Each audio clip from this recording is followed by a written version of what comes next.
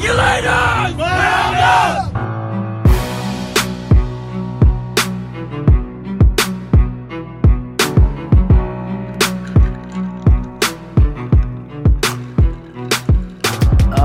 You know what that sound means. Do not call it a comeback. Been here for years, but not the last 2 weeks. So, as some of you may have noticed, I took a little bit of a hiatus last week. Needed somewhat of a little mental break. We usually don't miss a week, and we make sure that we have a podcast every single week. But sometimes, as Cat Williams says, it's very important to take care of your star player. So that's what I did last week. But I'm here this week for y'all. My name is Waldo. Welcome to the Regulators Podcast. It has been a very exciting couple of weeks. Lots of things have happened, so we're going to catch you up and talk about everything going on in the NFL. We are also going to break down the running back position headed into the 2022 NFL Draft, and of course tell you about all kinds of awesome things we have coming up on the horizon, including some special things that we're doing for the draft. So we will be live in Miami for the entire first round of the draft. So if you can't get to a television, if you're stuck at work, but you're able to get some sound on, get some headphones in, then we will have your draft coverage live on draft night. And not to mention, including the coverage, we will have a ton of giveaways. And we're still securing a lot of things this week, getting everything lined up, but in the next coming weeks, we are going to make very sure to let you guys know about all the awesome contests and giveaways and everything that we're going to have for the draft. We did this last year, and it was one of our best shows ever, and it's going to be a lot of fun, lots of special guests, and hope you guys will check that out come time for the draft. Now, speaking of giveaways, you know, the past week we had another Funko Pop. For whatever reason, that seems to be the most popular with you guys, and I am a man of the people. So when you guys ask, I try to deliver. So last week we had a Patrick Mahomes Funko Pop up for grabs and asked you guys to retweet it and get it out there. Had a ton of you enter, and we pulled a name, and this week's winner is at I Hate KEB. I hate Keb. I don't know who Keb is or why you hate him, but congratulations. You are the winner of the Mahomes Funko Pop. Feel free to DM us. To everybody else, do not be discouraged. There are plenty of giveaways, plenty of things going on, and at some point in this episode, we will tell you how to get in ahead of everybody else on the very next giveaway. So, let's get right into it, and let's talk about one of the things that just happened, and that is the adjustment of the NFL overtime rule. Now, this has been a topic of much debate, and if you follow the show and, you know, have seen my discussions on this in the past, my statement and stance on this is very clear. The way that the overtime was previously set up, there was nothing wrong with it, okay? Everybody is complaining because of a one-off situation with the Chiefs and the Bills in the playoffs last year, and everyone was like, well, it wasn't fair because, you know, the Bills should have got another chance. They had several chances. In fact, there was a 60-minute football game I think a lot of people missed before the overtime even happened. And then at the conclusion, specifically in the last 13 seconds of that football game, the number one defense in the NFL allowed Patrick Mahomes to go 50 yards in 13 seconds, thus forcing the overtime in the first place. And then, when the Chiefs got the ball in overtime, that team could not stop them again. So you couldn't stop them back-to-back times. What makes you think you would stop them a third time? See, this is my problem with arguments, right? You have to have a fundamental argument. You have to have a stance that doesn't get holes poked through it immediately. And that's my problem. I would be willing to concede if somebody said, well, you know what? It's not fair. The coin toss decided who won that football game. No, it didn't. The previous 60 minutes and other things decided. But sure, let's say you're right. The coin toss decided it, right? It was a foregone conclusion. So, okay, the Chiefs get the ball, they score. Bills should have got a chance to go down and score a touchdown. So let's say the Bills had gotten that chance. They go down, they score a touchdown. Now where do we go from here? What is the next step from here? Because you only have two possible answers. Option one is to say, well, now it's sudden death. Well, in which case, if now it's sudden death, why? Why is that fair? Because why should it be sudden death? Let's say the Chiefs then go down and score again. Don't the Bills get another opportunity? Why? How would that be fair? Why do you cut it off at possession 24 or 25? That's the thing. People don't understand that in the typical game, NFL teams have over 20 possessions to win the game. Okay, so there's 20 possessions back and forth, offense and defense. It's a battle to win the game. And then you're like, no, 24 combined possessions, didn't get it done. But 26 seems fair to me. That's ludicrous. It doesn't make any fucking sense. And if you were to say, well, no, they should just both keep getting chances until one of them doesn't make it. We should apply, college or high school rules. And then what? You can't just change the rule because it doesn't fit your narrative. And that's what I think happened here is the NFL had a complete knee-jerk reaction to create a solution for a problem that didn't exist. And here's another thing that I don't like. The bias that's being spun to sell us on this, right, is that, well, in the playoffs under the current format, 10 of the 12 teams who won, in 12 games, 10 of the teams who won was the team who got the ball first. That does seem slightly like, okay, well, I know it's only a small sample size of 12 games, but if 10 teams got the ball first, they went down and scored and they won, maybe it really is a little biased. But that's not the case. 10 of those 12 teams won the game, but 10 of those 12 teams did not score on their very first possession. 7 of those 12 teams scored on the first possession. Another 3 of those winners, they got the ball first, but then they couldn't score. Then the other team got the ball, and then they got the ball back, and then they ended up winning the game. So you can't use that. And a lot of people are trying to add context. They'll say, well, 10 of 12 teams, who got the ball first won, and 7 of them scored on the first possession, scored a touchdown. Well, but why are you even mentioning the first part? Why are you mentioning the first part? If you know that it's not relevant, if you understand that you're trying to create this context that it's an unfair advantage, why would you even mention the 10 out of 12? Because if they didn't score on the first possession, that's all this rule has to do with. So 7 out of 12. So, okay, now it's 7 out of 12. It's still slighted, towards one direction. But when you compare 7 to 5, it's a lot different than 10 to 2. And it's still, again, a small sample size. And you might be asking yourself, well, why are they using only the playoffs as a sample size? Because if you look at the NFL as a whole, since the NFL adopted the current overtime rules, 52% of the time, in all of the overtime games that have happened, 52% of the time, the team who received the ball first did end up winning in overtime. 52%.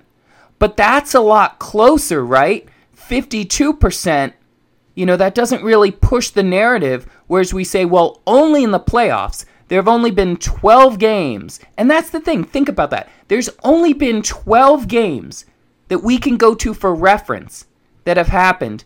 And in 7 of them, the team who got the ball first won on the first possession. But it's such a problem that we need to change it. Why don't you look at it as a whole? That's the only thing I can't... I'm here for every take that you have, no matter how ridiculous.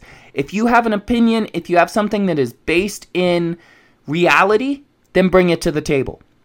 But to just be disingenuous I absolutely hate that. So again, 52% of all overtime, when you include the regular season, has been in favor of the team who got the ball first. But I mean, when you talk about the amount of games that's happened, it's never going to be 49.9% to 50.1%. That's not how it works. That's not how the law of averages works. That's just not how it is. And we should always try to look at parity and ways to improve the game, and I understand this. But this was purely a solution to a problem that didn't exist. And you want further proof? Here's where I nip this entire argument in the butt, right? Because the argument that we get is that, well, come playoff time, the teams that are left in the playoffs have elite offenses. So it's more favored in the case of the offense. Okay, you know what? It's a well-thought-out argument. You're wrong, but it's a well-thought-out argument, and I can respect it. But here's my counter to that. Number one, there's actually more elite defenses as well when you get to the playoffs at that point. And you can go pull the receipts and look at the top 10 defensive teams that make the playoffs and end up winning the Super Bowl, and look at the offensive teams, and it favors the defense. But let's put that aside for a second, okay? Here's the statistic that ends this argument. There is not now, nor has there been, a single team in the NFL that scores at a higher rate than 50% offensively. No team has ever even hit 50%. So what I'm explaining to you, let me slow it down because I know I get a little excited, is if in a given game, your team possesses the ball 15 times, okay? You have 15 for easy math, let's make it 16 because someone's going to be a dick. I can see it now. So at 16 possessions that you have in the game, let's say you score on 8 of them, which would be amazing. That would be a 50% scoring rate. Okay? You with me? So, what I'm telling you is there has never been a team that has scored even 50% of the time. So why am I telling you this? What does this mean?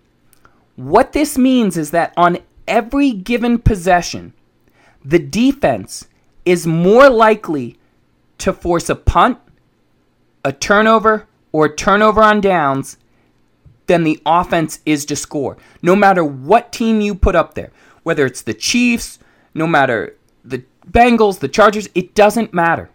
Nobody scores at a 50% clip. Nobody.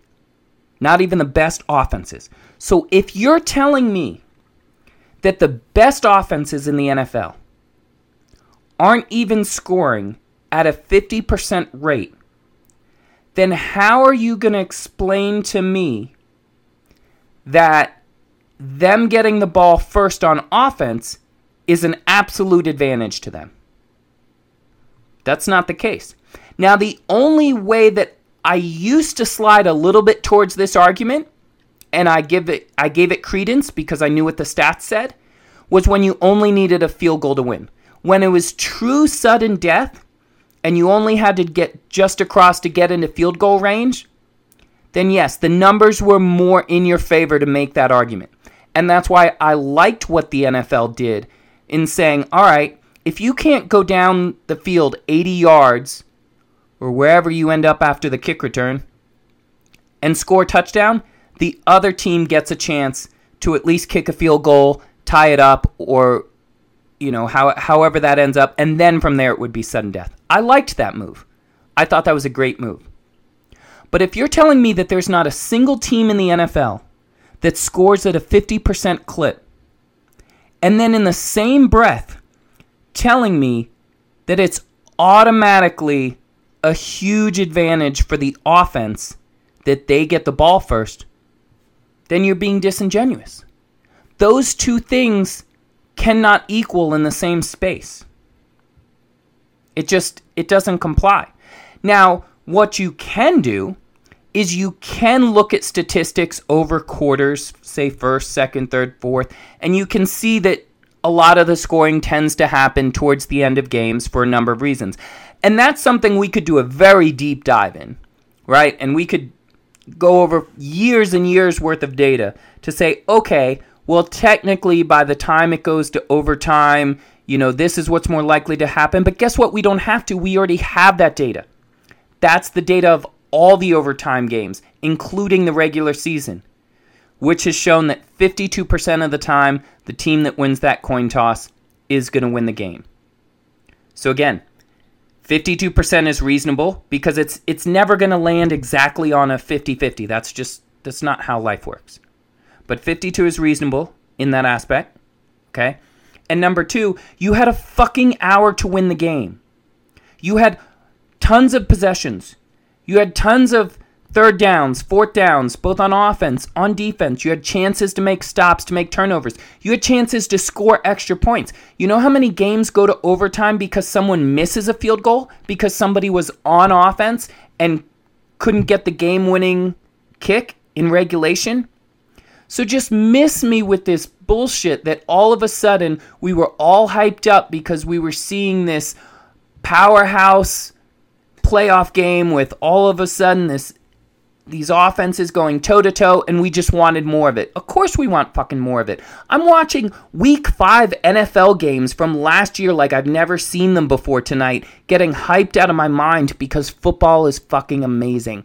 And no matter how much we get, we will always want more. But you know what? Be self-aware. I can respect someone who's self-aware. But don't come at me with this bullshit like it's not fair because after on-field time of an hour plus, game time, actual time of 3+ hours, you couldn't get it done, and then you're going to blame it that you didn't get another chance. Where again, I can't wait till the first time this happens, and one team scores a touchdown, next team goes down and scores a touchdown, and then they're like, well, now it's sudden death. And they're like, well, that's not fair. We need to change the rules again. Stop it. Just please do me a favor and stop it. And while we're on the subject of things that we need to stop talking out of our ass about, let's talk about the salary cap again. Because you know what? For the life of me, it blows my mind that people I formerly considered intelligent will tell you things like the salary cap is not real. And I don't mean the fans. I don't mean people who listen to this podcast. There's a lot of people out there who are still trying to find their way. And that's why I'm here to guide you. There are a lot of people out there who, are a fan of the sport in general. They're trying to learn, but they hear professionals. Turn on any sports debate show and you will see completely opposite takes from both sides of the desk, and both people would lead you to believe that they're very informed. So I don't fault the fans, but I fault the talking heads that are putting bullshit narratives out there. And that's why I'm glad Tom Pelissero stood on his soapbox the other day. I think he was on Good Morning Football and just went off talking about how real the salary cap is. And he's right. Because what always amazes me is to see paid professionals who cover the NFL for a living telling you, the fan, that the salary cap is a myth, that the salary cap is not real. Because let me tell you something.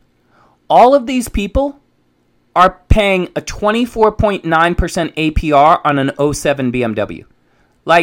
It's like having a credit card and saying, well, the money's not real, so I can just buy whatever I want because the money's not real. That bill comes due, and I'm going to give you some examples. So let's talk about the Atlanta Falcons, which this is not shade to the Falcons because I'm very proud of them. I'm very proud of the Atlanta Falcons, but let's talk about what happened. The Atlanta Falcons are going to eat $40 million in dead cap from Matt Ryan's contract this year alone. This year alone, $40 million dead cap. They have over $60 million total in dead cap for 2022. That's practically a third of the cap And when people say, oh, but that's just money they can't spend, they didn't spend that. No, they did spend that money. They spent it last year and the year before and the year before. That's what happens when you convert all of these salaries to bonuses and kick that can down the road. You now have $60 million less to spend than the other teams. So if you have $60 million less and you have needs, and they have $60 million more and they have needs, which team do you think would be able to strike a better competitive balance? You'd think probably the team that doesn't have $60 million in dead cap space, right? I mean, that's more than superstar quarterback money. That's just a ridiculous amount of money. I mean, I give teams shit when they have $20 million in dead cap space or $30 million.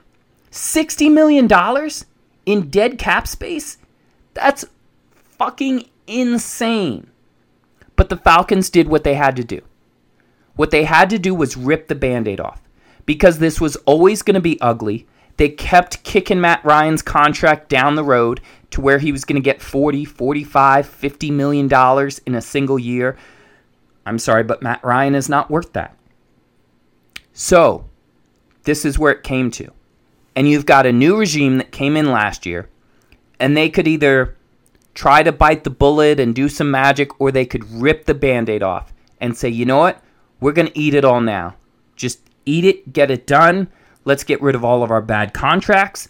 Let's move on from these things, and let's start this rebuilding process. So, kudos to the Falcons for having the guts to rip the Band-Aid off.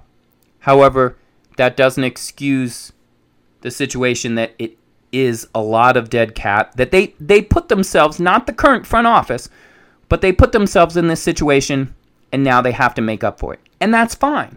Which brings me to the Saints. A lot of people get really mad at me when I talk about the Saints cap situation. And the reason I get the angriest with the Saints is because they haven't pulled the fucking Band-Aid off. Let me give you an example.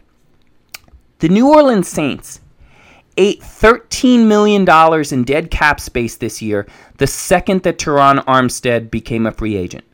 So they had up until the point where his contract voided to restructure him and try to kick that can down further down the road. And now they're paying $13 million against the cap. Now again, the money's already been spent. Like, I understand that. But now it's coming out of this year's cap. Just to make sure that everybody illustrates and understands the idea. Let's say hypothetically the cap is $200 million every single year. You go out this year and you spend $250 million. People are like, well, how can you spend that if you don't have it? It's basically a credit card with no interest. Okay? So what happens is you take that extra $50 million, you kick it down the road to next year, or the year after that, you spread it over. But make no mistake, if we've got $600 million over 3 years, we've still got $600 million over 3 years. So if you spend $300 in year one, you've only got $150 next year and $150 the following year. So you're putting yourself at a competitive disadvantage. So again, there are so many teams. Look at the Texans. Texans were in a tricky situation because of the Deshaun Watson situation and a lot of other self-inflicted things, but they have over $50 million in dead cap this season. The Seahawks and the Bears, over $44 million in dead cap. Yet, there are teams with less than $5 million in dead cap. Half the league has less than $10 million in dead cap. So, this narrative that it's not real, it is real. The Titans eat $13 million in dead cap for releasing Julio Jones with the post-1 June 1st designation. They're paying Julio Jones $13 million to not be on the team this year. And yes, well, technically they already paid him that. Yes, but they spent $13 million that they didn't have last year. Does that make sense? Like, do you understand? It's like, I don't know how else I can break it down. The bill comes due. And sure, you technically already spent the money, but when there's 32 teams in the NFL, and some of them are playing with $210 million in salary cap, and you're playing with 160, 170, it's not the same thing. You can't acquire the same players. You can't get the same level of talent.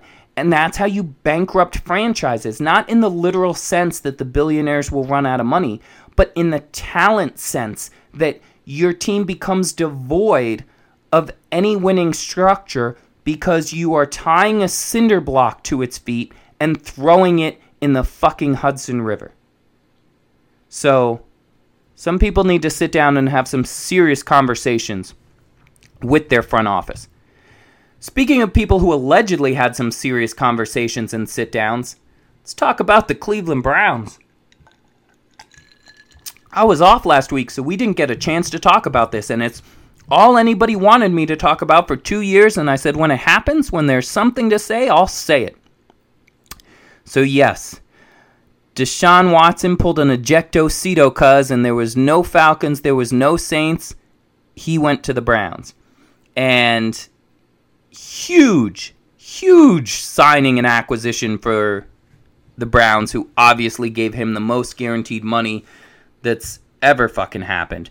I don't know. It's tough because the AFC is the AFC, and if you haven't noticed what's going on, then you're just not paying attention, which is fine. Maybe you just follow your team, but catch up to speed because the AFC is just a total Royal Rumble right now. Having said that, I don't know how you don't automatically catapult the Browns into being... I don't speak in absolutes, so I don't want to say a sure thing, but practically assured at the playoffs. Make no mistakes, we can think what we want about Deshaun Watson off the field, and I certainly have my thoughts. I'm sure you do too. And we could talk about it all day, but we know what the NFL is about, and we understand what happened. But the fact remains that he is one of the most talented quarterbacks to step foot on the field ever. He is the most accurate quarterback in NFL history, and he is electric on the football field. When you add that to how capable the Cleveland Browns were with Baker Mayfield, I mean, it should really be a no fucking brainer. I mean, you understand, the Browns played a game this past season against the Chargers where I think they scored 42 points and they lost. Like, which, you know, they don't give up that many points every single game, but the point is the Browns offense is a very good offense, and you add a playmaker like Deshaun Watson, the Browns' potential just went through the fucking roof, and the fact that he's going to be there for years to come, and they paid him all that money and stuff like that, so if he's healthy, Browns are absolutely contenders. And this isn't like the year before. I think we saw what the Browns did in 2020, and we all had really high expectations because we were like, oh, you know, Baker's getting it, you know, it's coming together, and the offense is... No. This is not the same thing. This is not the same thing. With Deshaun Watson, that team is... the sky truly is the limit. And people in Cleveland who have not denounced the franchise over personal beliefs should be very fucking excited for Browns football this year. I mean, like, in a way they have not been possibly ever, unless you're old enough to remember Jim Brown. So, let's talk about some other signings. Von Miller, $120 million, 6 years to the Buffalo Bills, and that is a great signing by the Bills. The Bills already had the number one defense in the NFL. Now you add Von Miller. Von Miller doesn't need to be 5 years ago Von Miller. Von Miller will come in, he will play his role, and he will contribute, and I think that no way he sees that 6-year contract, maybe half of that if he's lucky, but the Bills are so close. They're right there on that precipice, as we know, this whole kerfuffle over the overtime bullshit. Excellent pickup for the Buffalo Bills. The Kansas City Chiefs added to their TikTok resume when they signed Juju Smith-Schuster, who claims he will not be doing TikToks with Jackson Mahomes, but we'll see how long that lasts. One of them will be duetting or stitching the other. If you don't know what that is, you need to catch up. I do like that the younger crowd keeps me young. I'm hip. I'm with it. I'm down with the kids. So, other signings around the league. The Miami Dolphins signed Teron Armstead to a 5-year, $87 million signing. He was one of the top tackles on the market, if not the top tackle. Obviously, you have to be concerned about the injury history. He doesn't typically make it through an entire season, but when he's on the field, the guy plays amazing. So, we'll see how it works out. I applaud the Dolphins for at least addressing the position. I also applaud them for some of the other moves they made. They signed Raheem Mostert, which is one of the fastest guys in the NFL, not including someone we'll talk about in a little bit. But the Dolphins have gone out and signed a slew of people on offense. They've traded, they've signed, offensive side of the ball. There's no lip service to the we're putting pieces around Tua. This is it. They're doing it. They're absolutely doing it. The Atlanta Falcons, as we'd mentioned previously, they re-signed Cordero Patterson, which makes me both happy and sad.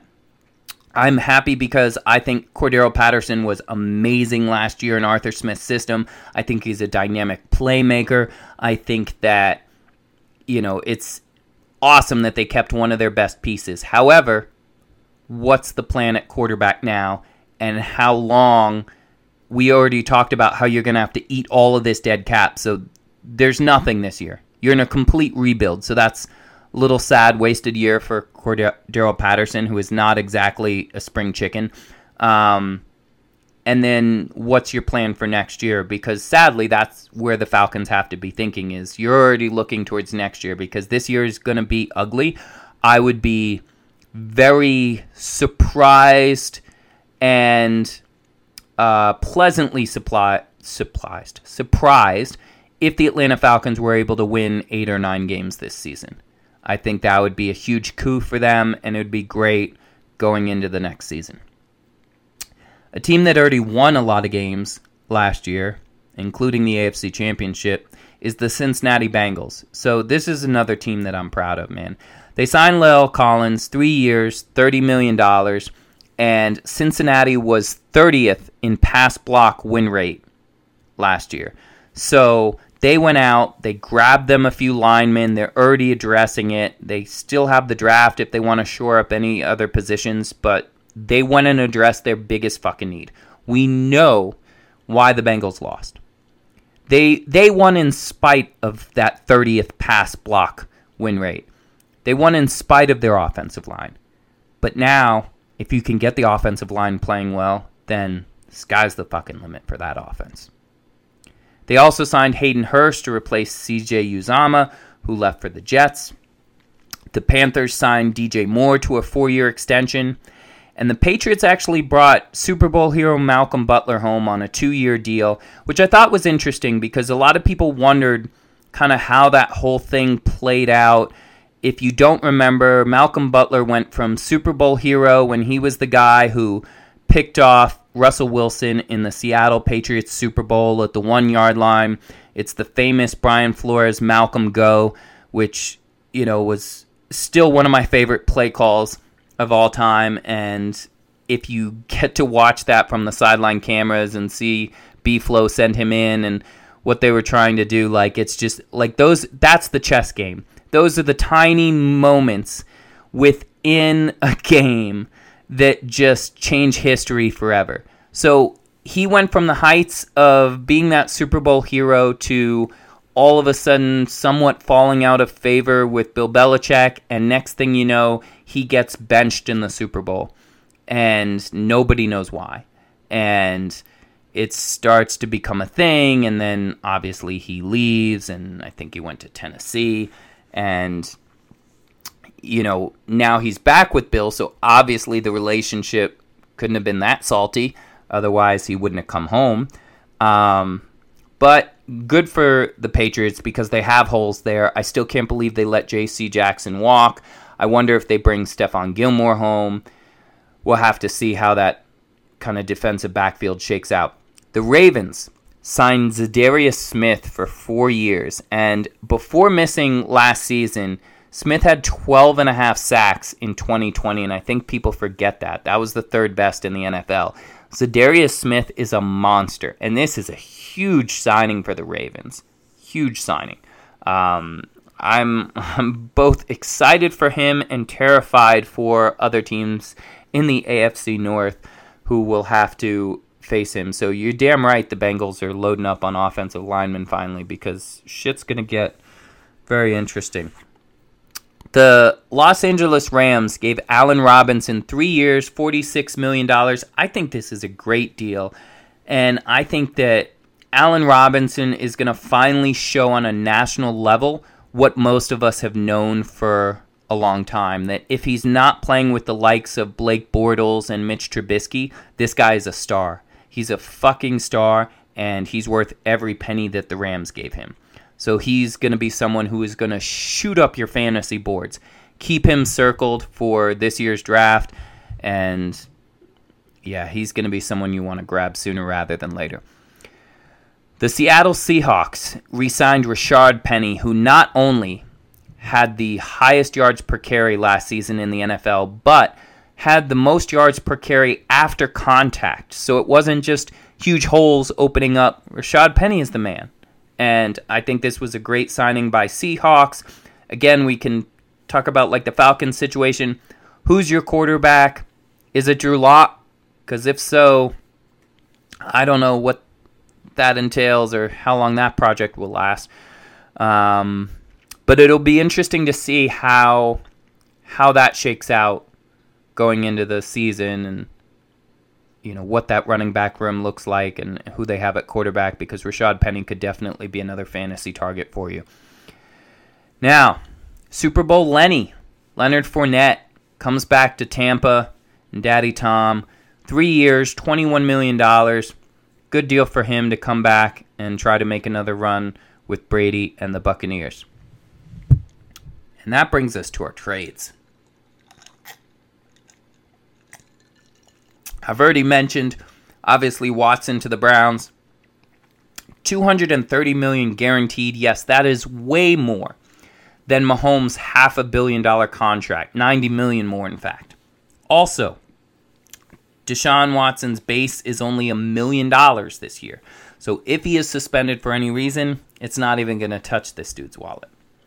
Now remember, the Texans allegedly, according to Jay Glazer, according to PFF, according to several of these outlets, allegedly last year, the Texans turned down 3 number 1s, 3 number 3s, because they thought they could get so much more for Deshaun Watson before any of his criminal charges were settled.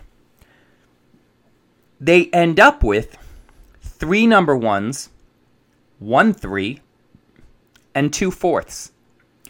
So how are you going to tell me that you had a much better deal on the table last year when, for all you knew, he was going to be criminally convicted, there was going to be issues, and now you took a less deal? That's why I didn't buy that. I didn't buy it then. I bought that that's what they were trying to get for him, and that's what they were working on deals for. But if you had that for something that wasn't worked out yet, no way you don't pull the trigger on that. So they wait another year, and let's not forget, they ate money. They paid him his full salary to sit at home in the hopes that they would appease him to waive his no-trade clause to wherever he wanted to go. Now, you could say, well, yeah, but if he wanted to go to Cleveland and Cleveland wasn't offering that, then, you know, maybe they really did have better offers somewhere else. But that was always going to be the case. That was always going to be... So either one of those things was true. Either A, you never had that offer, you were hoping that's what you would get, or B, you did have the offer, someone was crazy enough to go out and say, yeah, sure, fuck it, I'm in, and Deshaun Watson said, no, I'm not going to go there. So, again, like our previous conversation about overtime, both can't be true. This isn't the multiverse. The opposing things can't exist in the same space. Now, one thing that is very fascinating is the Cleveland Browns play the Miami Dolphins this season at Hard Rock Stadium. And if the people in the scheduling department do not make that a Monday night football game, if they don't make that a primetime game, then they have not been paying attention to what's been going on in the NFL in the past few years.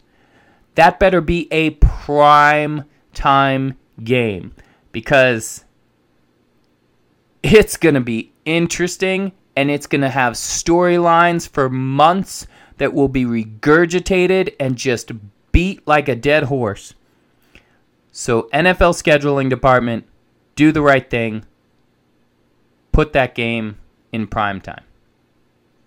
Now, I know people will say, well, he also plays the Texans this year. Yeah, but that's his former team. It's not like the Texans traded him because they thought he was Baker Mayfield. No offense to Baker Mayfield. It's not like they thought he was shit. It was what it was. He wanted out. They traded him. But the Dolphin thing, if you haven't been paying attention, the talk around Tua and the Dolphins were trading for Watson for the past 2 years, and this has been a thing, and it was a done deal, and keep your eyes on it. Every week, keep your eyes on it. It could be happening this week. It might be tomorrow. Maybe it's yesterday. We don't fucking know. And then it never, ever, ever, ever happened. And that could be for various reasons. But that needs to be a primetime game. My other PSA, before we leave the topic of Deshaun Watson, to the Browns fans who always had the Big Ben jokes. Yeah, you know who I'm talking to. Everybody had the jokes about Big Ben. Rapelessburger, all the sexual assault jokes. I want to keep that same energy. Keep that same fucking energy. Unless you're going to post, tweet, tag me in it, and say, my name is @username, and I am a hypocrite. And then you do whatever you want, but at least you're self-aware. And I can respect that a little bit more than somebody who's just a complete hypocrite. So, let's talk about Matt Ryan to the Colts. Matt Ryan got traded to the Colts for a third-round draft pick. Now, first of all, this immediately makes the Colts better. In fact, we put a survey out just to see how everyone out there in the Twitter streets felt. And overwhelmingly, over 80% of you said that Matt Ryan is an immediate upgrade to Carson Wentz. And I don't think you're wrong, even at this stage in Matt Ryan's career. And I think people forget how good the Colts really were last year. I think they had the number 4 defense or something. They were one of the best running teams in football, and yet they just fell short. And they just fell short. Literally the last week of the season, they just fell short of the playoffs. I think the Colts will be much improved this season with Matt Ryan at helm. And when you look at, remember, the Colts had traded Carson Wentz. And now when you add Matt Ryan into that mix for what they gave up, in total, the Colts ended up trading Carson Wentz, a second and a seventh, for a second, a third that can become a second, and Matt Ryan. If that's not the deal of the fucking century, I don't know what is. You trade Carson Wentz. I mean, let's let the seconds cross each other out, right? A second for a second. So basically, Carson Wentz and a seventh for a third that could become a second, and Matt Ryan. Where's the downside? It's all upside. Great job by the Colts front office there. Another huge move that I still cannot believe is, I still don't think it's real. I'm still what the fuck is going on? The Kansas City Chiefs traded Tyreek Hill to the Miami Dolphins for a first, a second, a fourth this year, and then a fourth and sixth next year. Huge haul for Kansas City. Huge haul for Kansas City. And now the Chiefs have 12 picks in this year's draft. 12. Way more than anybody else. 12. But let's remember, The Miami Dolphins trading back last year from 3 to 6 and picking up that extra first-round pick, which means in totality, the Miami Dolphins traded a second and some mid to late round picks for Jalen Waddle and Tyreek Hill. I mean, that's magic. That's magic. You gotta love it. And Hill obviously gets the 4-year, $120 million extension with $72 million guaranteed. A lot of that won't become fully guaranteed. I think about $20 million or so doesn't become fully guaranteed until next season. About 50 or so right out the gate. But this is basically you've got Tyreek Hill for 5 years if you want him. Miami now has the fastest wide receiver duo in NFL history. And Mostert makes it a trio. And in addition to that, I was looking at some interesting stats. And there were only 4 wide receivers in the NFL last year who had at least 6 touchdowns and who averaged 3.5 yards of separation per route. 2 of those wide receivers are Tyreek Hill and Cedric Wilson, both of whom are now Miami Dolphins. Also, Rosenhaus. Rosenhaus strikes again. As soon as I heard that Tyreek was on the block, it was in between the Dolphins-Jets, I looked and saw who the agent was, Rosenhaus. First of all, Rosenhaus has cashed in huge this offseason. This has got to be his best offseason that he has ever had. But you look at the extent at which with the Dolphins, and that's probably his best relationship. And let me tell you something. He's at all the Dolphin games. I see him every game I go to, and this is Miami's inside man. So whenever it involves Rosenhaus, obviously he's going to do what's best for his client, but the relationship he has with Miami is unparalleled, and that's why when we heard the story that the Jets basically had a deal done with Tyreek, they were first to the table, and then all of a sudden Miami got into the mix because Rosenhaus texted them. He sent them the, "Hey, you up?" text.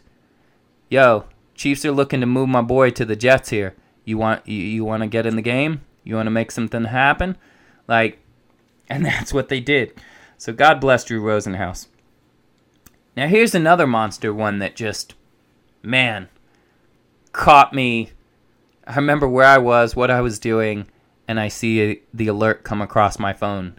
Davante Adams traded to the Las Vegas Raiders for a first and a second. Mind blown. So pick 22 and pick 53 head over to the Green Bay Packers, and it'll be fascinating to see what they use them for. It's kind of it's a cruel fate, right? It's a twist of irony that Aaron Rodgers complained that since he's been there, they've never used a first-round pick on an offensive weapon. Ever. And then watch. They'll do it this year and be like, "Hey, look what we got you." Yeah, you fucking sent the all-pro wide receiver that was like my dude off to another team. But yeah, thanks, dipshits. Yeah, you really helped it out.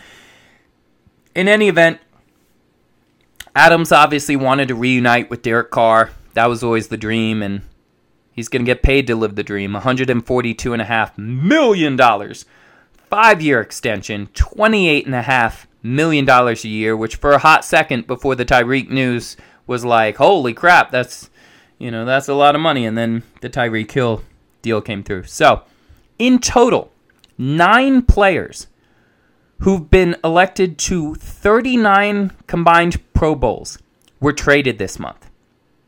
There's been 10 major trades with 9 of those players sent to AFC teams. The only trade that involved an AFC player going to the NFC, the only major trade was Carson Wentz.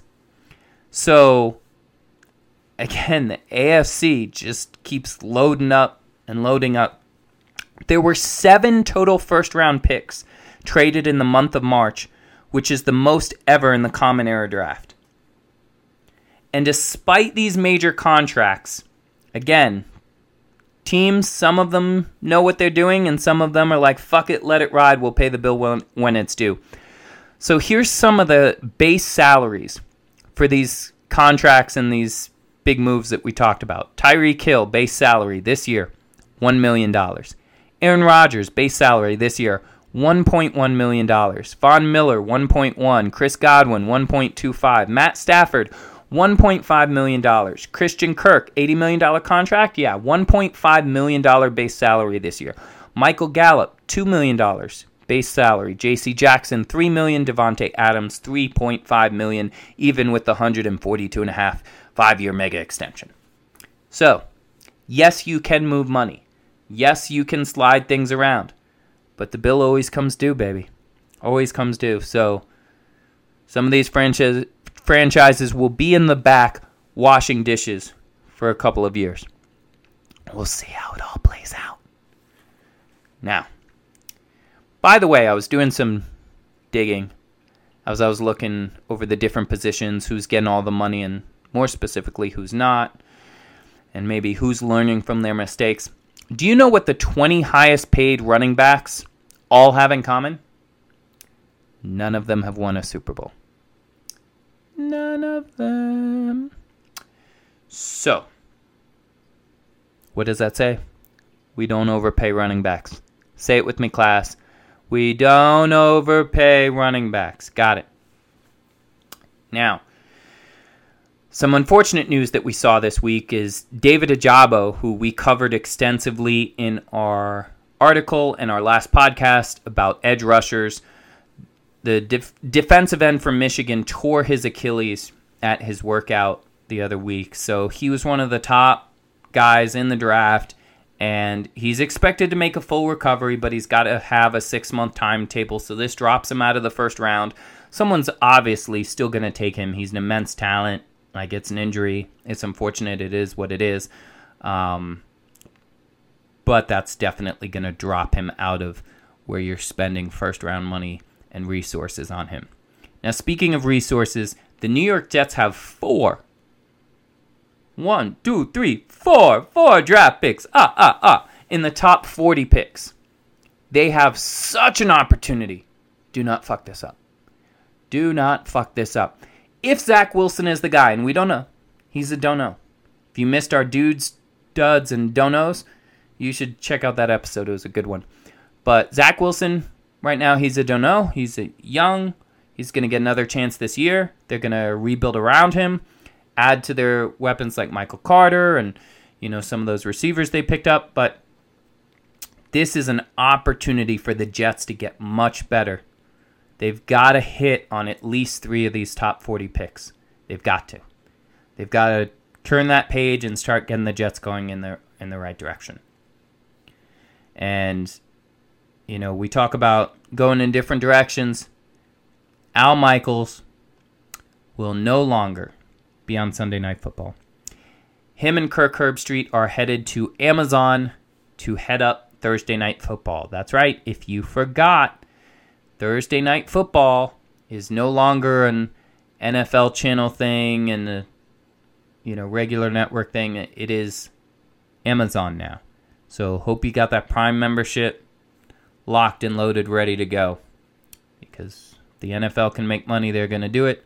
So unfortunately, you're going to have to pay for the Thursday Night Football. Unless, of course, you do your bootleggy things or whatever. We ain't no snitch, so do what you gotta.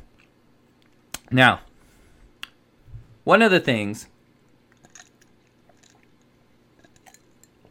that I really want to address before we get to the running back draft class and everything else is I've been a little disappointed with the content on social media as it relates to NFL memes and just general commentary lately. You guys got to take it up a notch. You got to come up with some funnier shit. Like, I'm not the only one that needs to be entertained. There's and I think it's the fault of everybody. They set the bar too high.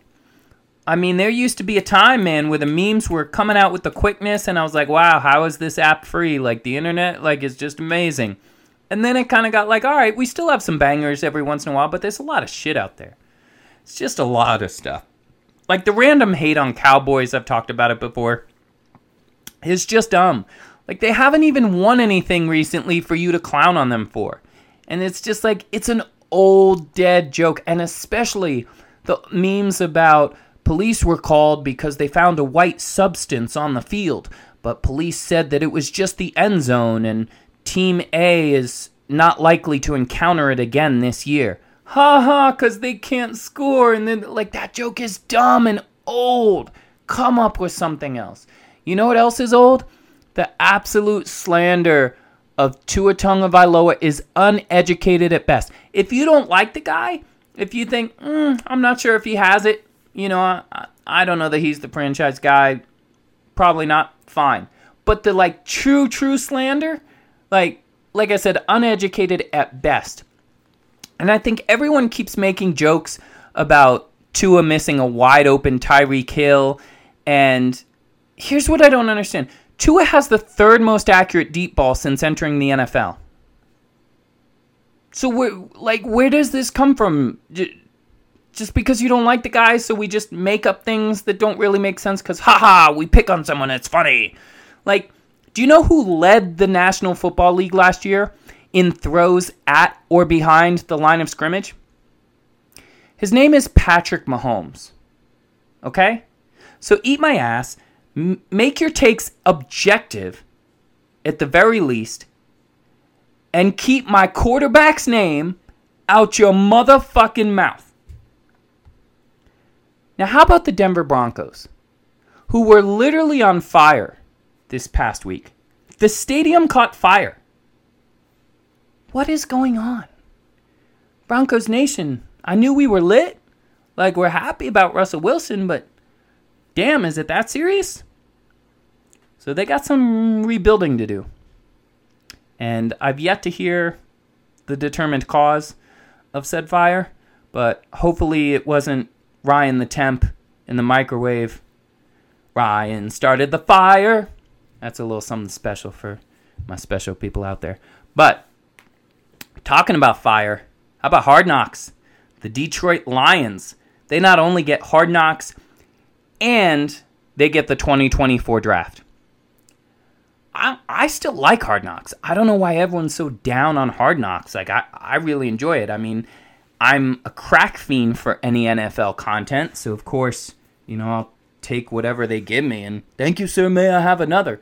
But I don't get it. I love Hard Knocks. And it was interesting, I heard a broadcaster this week talking about, yeah, I'm over Hard Knocks, like I'm not really feeling it, but, I'd be real more interested if they did it during the season. Like, that's something I would sign up for. Like, I don't know why nobody's ever thought of that. And I'm like, they literally did that this past season. They did that. That was a thing. They had in-season Hard Knocks. Like, where were you? So that's, again, when I talk about just having hate to have hate, and it's like, but do you really consume and pay attention, or you're just saying shit to talk out of your ass? But anyways, congrats to the Lions. I think Hard Knocks will be fun. And to the people who are saying, well, why didn't they choose Team A? Why did they choose a shitty team or whatever? Like, first of all, I'm not sure if you understand how the Hard Knocks selection process works, but allow me to elucidate. So, there are certain criterias that you have to meet to be excluded from mandatory Hard Knocks. Okay? So the NFL has said to the teams, listen, you all have to become eligible for NFL Hard Knocks, and when we choose you, you don't get a say. We choose you, and that's it. But we will allow you stipulations to get out of it. So, for example, if you have a first-year head coach, you're allowed to get out of it. So, like, all right, new teams, new head coaches, don't have to worry about it. Second, if you have been on Hard Knocks in the last 10 years, you also can get out of it. You don't have to do it. Thirdly, and mostly important, if you have made the playoffs in the last 2 seasons, you don't have to do it. So it's going to be a team that's a bad team, because it can't be a team that made the playoffs in the last 2 seasons. It can't be a team that's been in the playoffs the last 2 seasons or has a new head coach, or it can't be a team that's been on in the past 10 years, like the Falcons and the Colts, who would have fell into that category. So there were only 3 teams that could have made it onto Hard Knocks this season. It was between the Jets, the Panthers, and the Detroit Lions. And I'm cool with all 3 for different reasons. I would have loved to see the Jets personally. I think that would be a really good Hard Knocks. I would have loved to see the Carolina Panthers just because I think it would shine a light on the pure dysfunction going on in the background of that organization. But I'm also excited to see Dan Campbell just completely just eat kneecaps and be completely a talking point for every single podcast that we do during the Hard Knocks time. So I'm excited, and you should be too. It's extra content. Now, another thing that is happening that I don't think, some people, it's been such a crazy couple of weeks that we have forgotten that free agency is still going on. There are still tons of players out there. And sure, maybe there's only a handful of A or B players, but guess what? The NFL is filled with 80% C players. And those C players could kick your ass on your best day and their worst. But when I say C players, I just mean as compared to the elite of the elite at that position. But all of these guys will contribute and will help teams win games. But available right now, hell, who's still out there? You've got Cole Beasley is out there, Tyrann Mathieu, Bobby Wagner's still out there, OBJ, Jarvis Landry, Stephon Gilmore, Calais Campbell, Dwayne Brown is out there, Melvin Gordon. There's a lot of talent out there. And talking about talent, Daniel Jeremiah recently put his updated top 10 overall prospects in the 2022 NFL Draft. And here's his top 10 prospects as we sit right now. Number 1, Aiden Hutchinson, edge rusher. Number 2, Ikem Ekwonu, tackle. Number 3, cornerback, Ahmad Gardner, sauce. Number 4, safety Kyle Hamilton. Number 5, wide receiver Garrett Wilson. Yes, a wide receiver is creeping up into that top 5. Number 6, edge rusher Travon Walker. Number 7, tackle Evan Neal. Number 8, another wide receiver Drake London. Number 9, edge rusher Jermaine Johnson. And number 10, edge rusher Kayvon Thibodeau. Now, that brings us to our running backs, which of course you didn't hear any mentioned there because that's not going to be the situation with the running backs. We all know that they're devalued as a whole, and you're not going to see these guys fly off the board. This isn't a Zeke Elliott. This isn't a class where you have those kind of guys. But there are some very special people in this draft. So I would like to run down with you our top candidates for the running back position in the 2022 NFL Draft. All right, let's talk running backs. Number 1, numero uno, Mr. Breece Hall, come on down. Iowa State junior, 5'11", 217 pounds. This is one surefire first-round running back, and he's the only one in this draft class that is absolutely worthy of a first-round pick. His field vision, pass-catching skills make him the most NFL-ready running back on our board. By the time Breece Hall left Iowa State, he owned or shared 11 school records, including his 4 rushes of 50-plus yards in 2021, which tied the record set by, check my notes here, Breece Hall. So In his career, Breece Hall has amassed 27 100-yard games, and his final game against TCU was his magnum opus. He tallied 281 scrimmage yards and 4 touchdowns in his collegiate swan song. Over the last 2 seasons, Breece Hall has rushed for over 3,000 yards and 41 touchdowns, with another 482 yards and 5 touchdowns in receiving. His patience behind the line of scrimmage reminds me of a peak Le'Veon Bell. His performance at the NFL Combine only cemented what all the other NFL teams already thought of him. Hall ran a 4.39 40-yard dash, but outjumped his entire position group with a 40-inch vert.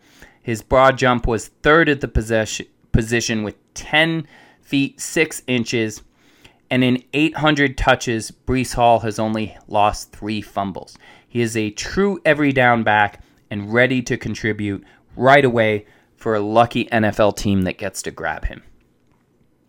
Our next running back is Isaiah Spiller. Texas A&M Jr., 6 feet tall, 217 pounds. Spiller is regarded as one of the best running backs in this draft, and his pass-catching skills make him a diverse player ready to compete at the next level. Although he is just 20 years old, he shows poise and maturity for one of the youngest players in the draft. Spiller says that he has modeled his game after Adrian Peterson and Joe Mixon, among others, and his physical running style should make both of those guys proud. Spiller was one of the top recruited running backs out of high school, and his production at Texas A&M rewarded the scouts with multiple 1,000-yard seasons.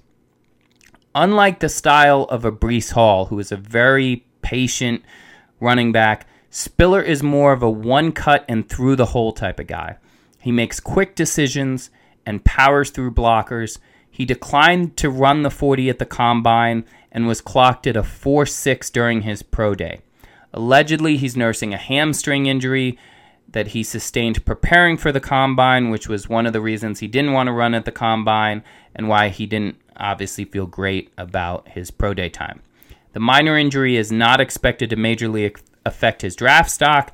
However, some teams may be concerned over that less than ideal vertical that he had of 30 inches and his 9'6" broad jump, which was last place among running backs. His in-game tape, though, is honestly what most teams are going to focus on, as they should. Spiller is athletic, he's elusive, and most importantly, has shown solid production for 3 years for the Aggies. While some believe he may be a 1B to Breece Hall, we see him going in the first half of the second round. Our next running back is Kenneth Walker III, Michigan State junior, 5'9", 211 pounds. The Doak Walker recipient, Kenneth Walker, is currently listed as the number 1 running back on PFF's big board. While we aren't as high on him as Pro Football Focus, there is plenty to love about Walker. He may seem unassuming at only 5'9", but he packs a mean punch. His explosiveness and improvisation on the field makes him elusive and hard to contain.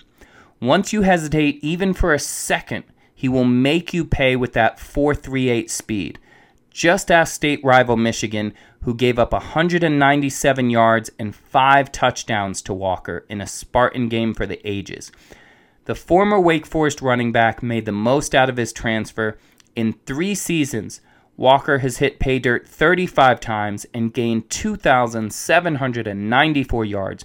While there are some great raw skills here, we think that Walker needs to gain more experience in the pass game to round out his skill set. Additionally, he will need to be coached up at the next level to quickly identify and use running lanes based on play design. Walker is a wild card for us and will either be an eventual starter or just a role player in a more diverse running back room. The best case scenario is that he lands with a great team who has a veteran running back coach that can help him realize his full potential. Our next running back on the board is Dameon Pierce, Florida, senior, 5'10", 218 pounds. After our top 3 running backs, the scouting reports kind of scatter like a house full of teens when someone yells cops. The rankings seem to range all over the place, but at least 5 well-respected draft outlets have Dameon Pierce as a top 8 running back in this class. While his production doesn't jump off the page, Pierce is a capable back that has upside as an NFL starter. His strength and tenacity cannot be overlooked. Many running back coaches would love a guy who squats over 700 pounds in their running back room. While he didn't handle the workload as a Gator that his contemporaries did, his agility and running style will ensure that he is going to get a chance to show what he can do with volume at the NFL level. While he lacks true breakaway speed with a 4.59, his receiving and pass blocking skills will also get him noticed by coaching staffs and provide Pierce opportunities for him to get on the field. Like a 20-something young woman adjusting to life on her own, Pierce is a project in the works. However, with the right motivation, mentorship, and self-love, he could be live, laugh, loving the start of his NFL career. And that brings us to James Cook. Georgia, senior, 5'11", 199 pounds. Of course, some NFL fans may be familiar with former Miami Central standout James Cook's older brother, Dalvin, who plays for the Minnesota Vikings. The two running backs are similar in stature only. However, James did best his older brother's 40 time at the Combine by 7/100ths of a second. James is not the every down back that Dalvin is, and this was evident by his time splitting at Georgia. He only had 10 carries 5 times in his career. Having said that, Cook has great receiving skills and is an efficient ball carrier, as he displayed against Michigan in the playoffs last year. Although the Bulldog running back room was crowded, Cook's 6.4 yards per carry and 7 touchdowns as a senior puts him square on NFL draft boards around the league. And how can we talk about one Georgia running back without talking about the other? That brings us to Zamir White. Georgia Jr., 6 foot tall, 214 pounds, and Zamir White was part of the running back committee that helped Georgia to a national championship. White has had a harrowing journey in life, and if you want the after-school special breakdown, feel free to Google him or just wait until draft day when NFL Network and ESPN will undoubtedly pounce all over his challenging past and his will to overcome. On the field, though, White has overcome not one, but 2 torn ACLs to become Georgia's leading rusher as a junior. Many athletes have injury setbacks, but 2 ACLs before you get your college career on track is worse luck than the guy who bought the Tom Brady last touchdown ball the day before Brady unretired. In any event, the one common thread that comes up about Zamir is who he is as a person. His work ethic, motivation, and character continue to be points of emphasis. When you pair that with what he has done on the field, he makes for one of the most intriguing prospects in this year's draft. He had a strong showing at the Combine with a 4.440, just a hair quicker than his teammate James Cook. There are multiple outlets who have White in their top 3 running backs this year, so we could see some fireworks come draft time. White has worked extremely hard to get here and will have a chance to make a name for himself as a pro in 2022. Kyren Williams, Notre Dame, sophomore, 5'9", 194 pounds. Despite his size, the Fighting Irish running back is a very tough runner that excels in pass blocking and route running. Scouts may have initially been disappointed with his last place showing at the Combine when he ran a 4.65 40 time. Williams was able to improve that mark at his pro day with a 4.54 40. While that's not explosive, it's a noticeable improvement and has scouts at least circling back to his game film where his on-the-field speed helped him to back-to-back 1,000-yard seasons with Notre Dame. His former work as a wide receiver in high school adds to his versatility. The term jack of all trades, master of none comes to mind here. His value is in his diverse abilities and competencies. Honestly, this is the type of running back that Bill Belichick could turn into a perennial Pro Bowler. Don't laugh when it happens. Let's talk about our next running back. Tyler Allgeier. So, if Tyler Allgeier was on a dating app, every college in the nation swiped left. BYU junior, 5'11", 224 pounds, from walk-on to school record setter. Tyler Allgeier has had quite a run at BYU. Sure, you wanted the 6'2" physical specimen with a financial portfolio, but sometimes the short, shy guy who makes you laugh is the real winner. This former linebacker turned running back, yes, you heard me right, had 1,800 all-purpose yards last season and 23 rushing touchdowns. Now, don't confuse Allgeier with a politician's extra phone because he is not a burner. His 4.6 40 time barely registers, but he has good vision and power, and in pass blocking doesn't shy away from contact. Because linebacker, Allgeier can be a productive back in the right NFL system. Jamal Williams is currently the only BYU running back drafted in the last 20 years, but Allgeier is hoping to make a strong case to be the second. There's definitely a team out there who will swipe right on him this April. A few other running backs that you guys should keep your eyes on are Brian Robinson from Alabama, Pierre Strong Jr., South Dakota State, Jerome Ford, Cincinnati, Rashad White, Arizona State, Abram Smith, Baylor, Tyler Batty, Missouri, Hassam Haskins, Michigan, Devontae Price, FIU, ran a 4.38 40 even after putting 12 pounds on this offseason. And last but not least, Zaquandre White, South Carolina. So those are your running backs, some guys to keep an eye out. We'll have the full article out this week on regulatorspod.com. But for everyone who made it this far, for everyone who rode with us and listened to this episode, I appreciate the shit out of you. And to prove my undying love for your loyalty, I'm going to enter you into a super secret contest giveaway for our live show on the draft.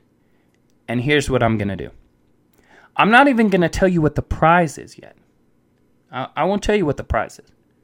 But I will guarantee you this. If you go to our Twitter page at RegulatorspOd and you retweet what will be our pinned tweet, which will be this episode, I am automatically going to hook you up with a prize come draft night. I'm going to give you something. I don't know what it'll be. Depends on how many people go out and spread the word, and then I got to pony up more cash, and I got to try to do what I can do. But I'm going to take care of you. I'm going to do something. So let's get the word out. Appreciate all the retweets. Appreciate all the love. And you know how to find us on Twitter, at RegulatorsPod. I love the shit out of you guys. I'll go pour myself another drink. Sláinte. You know what time it is.